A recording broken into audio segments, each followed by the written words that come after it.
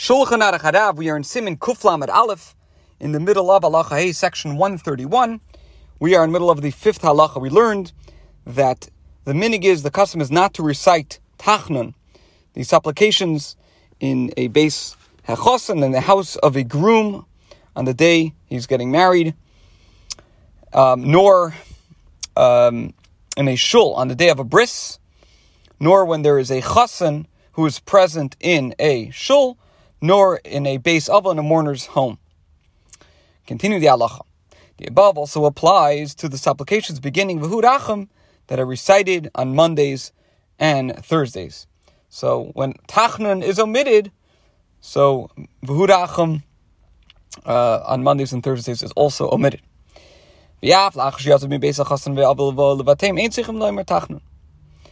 So he said that when somebody's in the house of a groom or in the house of a mourning, so then the minig is not to say Tachnun.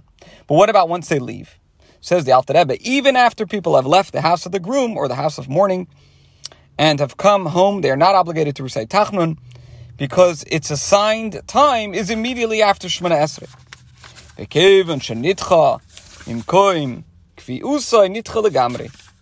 And once it has been dislodged from its fixed position, it is suspended entirely. This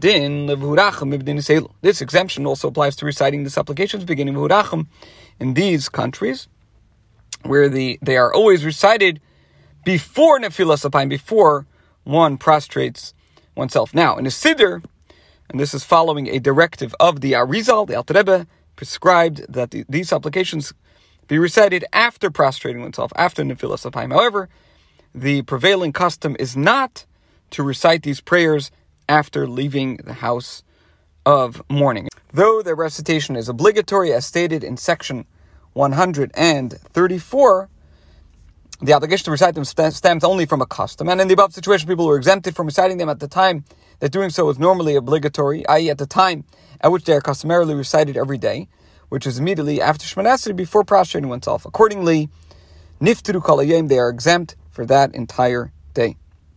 Okay.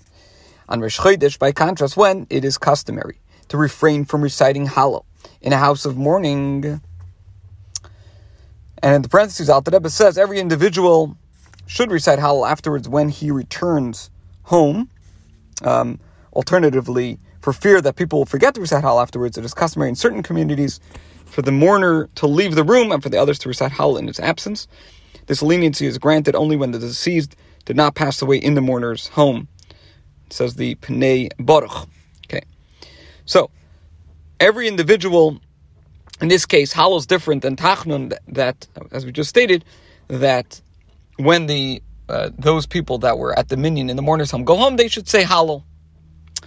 Why?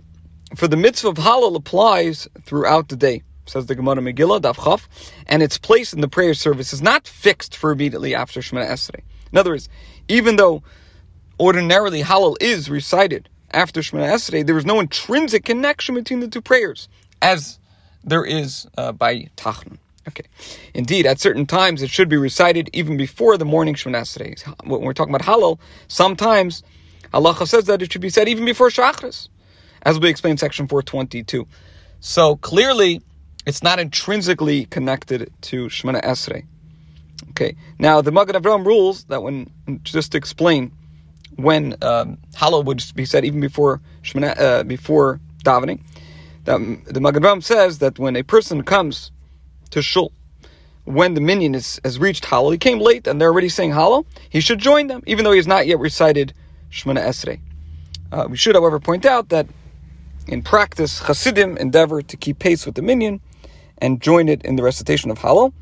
If one arrived too late to recite Shachris together with the congregation, which is already about to recite Hallel, instead of reciting Hallel before having completed Shachris, one is advised to proceed at his own pace through Shachris, and then to recite Hallel individually at the proper juncture.